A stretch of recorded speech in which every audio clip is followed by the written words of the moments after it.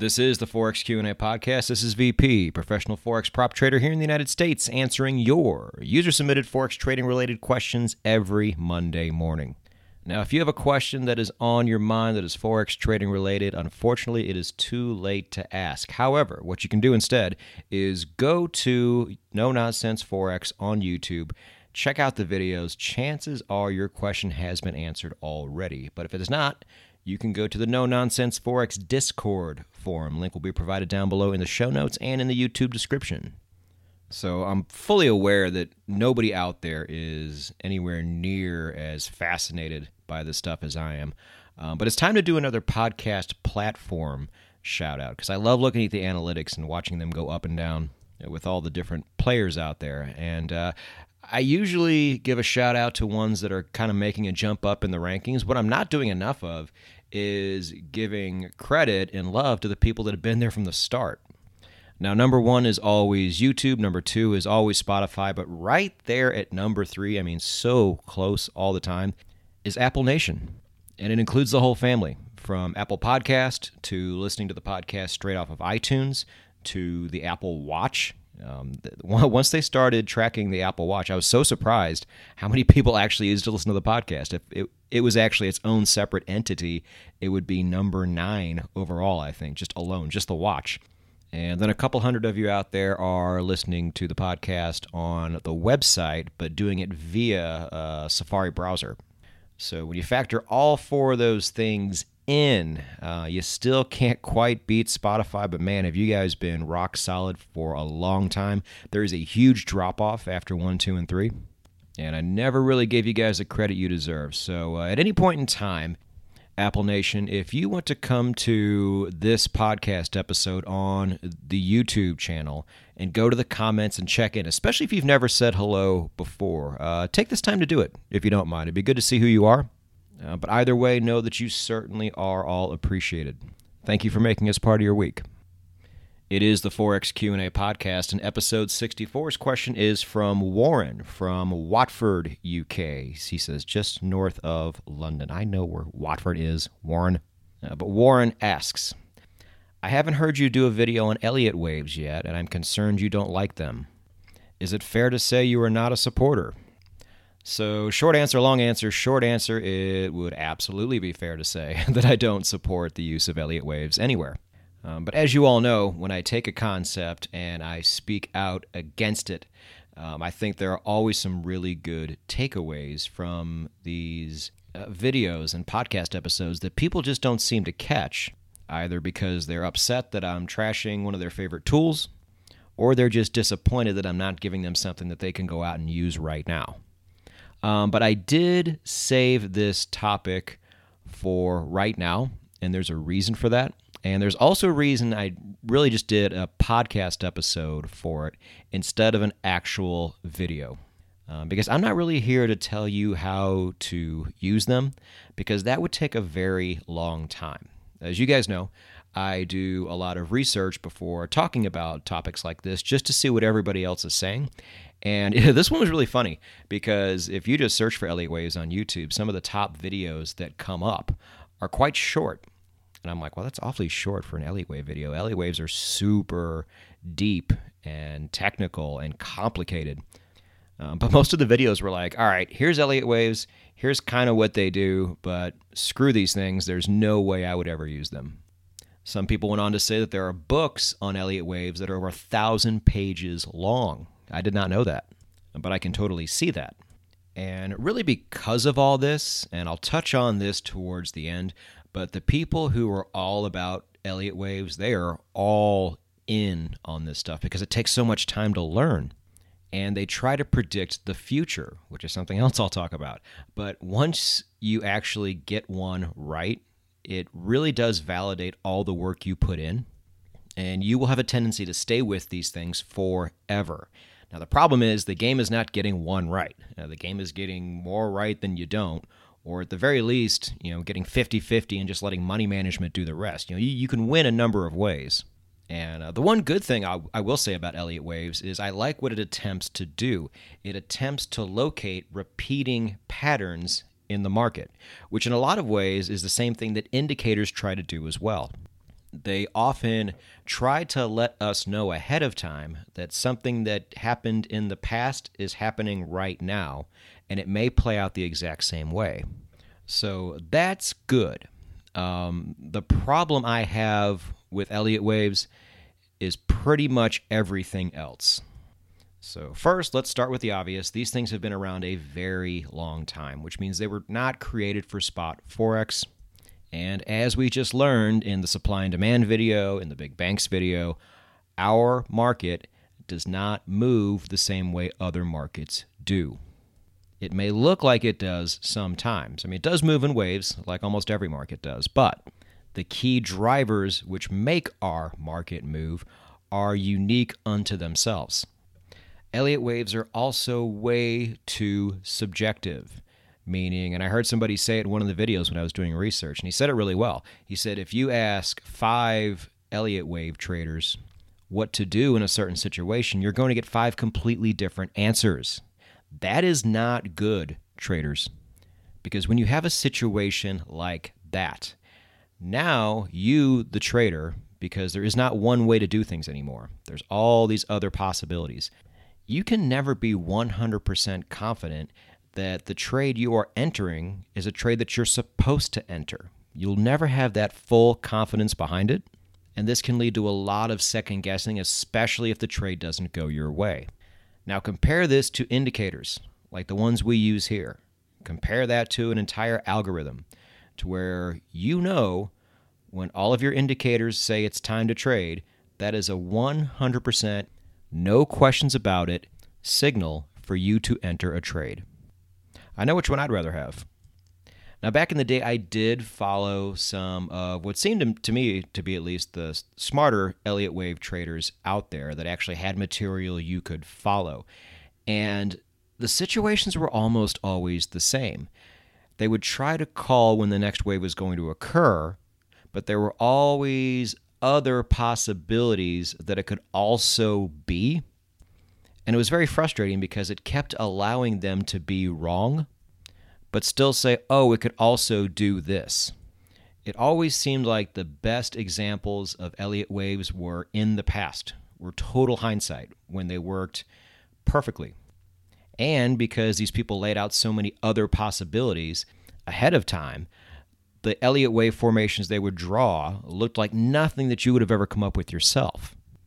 But they sure did look pretty after they were done. It's really my same gripe with Fibonacci. If you draw 5 of them on a chart, with all those lines that it includes, it's probably going to bounce off of one of them. But that doesn't help the trader any. It's just an extremely frustrating tool to use when there are so many other options out there that are so much easier and in the end a lot more effective. And I don't think a lot of these Elliott wave traders that are so deep into this really understand that. And so what I want to do here is kind of send out 2 different messages. One to the majority of you that don't use it or don't like it, whatever the case is.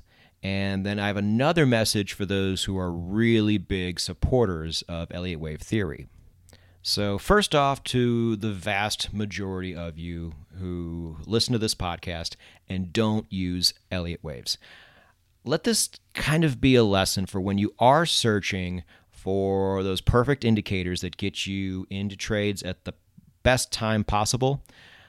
Avoid anything that tries to predict the future the way Elliott waves do. One of the guys at Maverick says this all the time, and I love it. He says, trade the market in front of you. Don't do anything else. Just trade what's there. Use the information to the left of price to try and determine what's going to be to the right of price. So in other words, avoid anything that tries to tell you, the trader, okay, if price gets to this point in the future, then this is going to happen. So things like Elliott waves, things like supply and demand zones, like we just got done talking about. Things like that thing the Ichimoku cloud does, how it actually keeps going into the future and sometimes flips, making you think that something like that is about to happen. I will never be a supporter of tools like this. It's one of my biggest gripes with supply and demand zones or support and resistance lines in general. You're going to tell me that if price gets to this certain point right here, and only when it does, you can expect price to go this way. And I will say nonsense. I can tell you what's going to happen if price ever does get to that point you're talking about. The same thing that's going to happen no matter where price goes. Big banks are going to see where the money's going, and they're going to take price the other way, just like they do everywhere else. Now, I said in the support and resistance video as well, the fact that so many people are aware of these areas that you're talking about, you might see heightened trade activity, but it's still a really bad predictor of whether price is going to make a rebound or break through that particular level.